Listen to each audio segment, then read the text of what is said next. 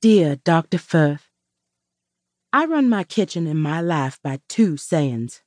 Good food speaks louder than words, and nobody's a stranger, just a cousin waiting to be recognized. Maybe that second one is a Southern idea, even more than most. Howsomever, here goes. I read about you at Whittlespoons Are Us, the online genealogy newsletter for my husband's, Sheriff Pike Whittlespoon of Jefferson County, North Carolina, family. Your great-grandfather, Angus Firth of Glasgow, is Pike's third cousin twice removed on his daddy's side, through the Jefferson line, meaning it's likely that you share the Jefferson appreciation for cloven-hooved animals, liquor, family, good food, and the other passions of living, sex, football. I know you are in your cups at this time, drinking, taking pills, and sleeping under trees. But I have some experience rehabilitating lost souls in that regard, and so I am enclosing a box of my biscuits and a cold wrap container of cream gravy for dessert. Please eat and write back. We need a veterinarian of your gumption here in the Crossroads Cove of Jefferson County. My famous movie star cousin, Kathy Dean Middenick, and her husband, Thomas, have purchased assorted goats for their estate on Wild Woman Ridge, and our local bear farmers and lesbians, Alberta and Macy Sproul Groover, wish to add sheep to their collection of critters and abused women they shelter.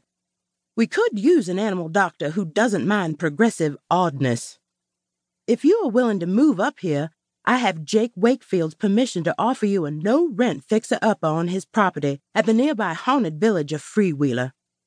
Since Jay has become a friend of yours already, you know he is one of the richer than Midas and stingier than Scrooge Wakefields of Asheville. But did you know this? He's related to me on his grandmother's father's side, so he's got a soft heart for peculiarities.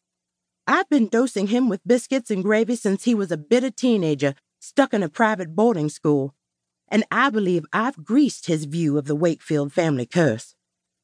I can also promise you plenty of friendship among the local women, plus Saturday night card games at Pike's Poker Trailer, free meals at the Crossroads Cafe, and enough veterinary business to build yourself a decent income here in the Cove, and also over at Turtleville, our county seat.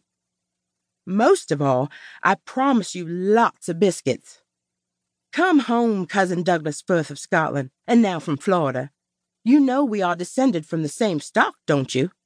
Mountaineering Irish and Scots-Irish around here, plus Cherokee, African-American, Vikings, outcast Romans, the 10 tribes of Israel, and space aliens. That last one is harder to prove. You'll fit right in.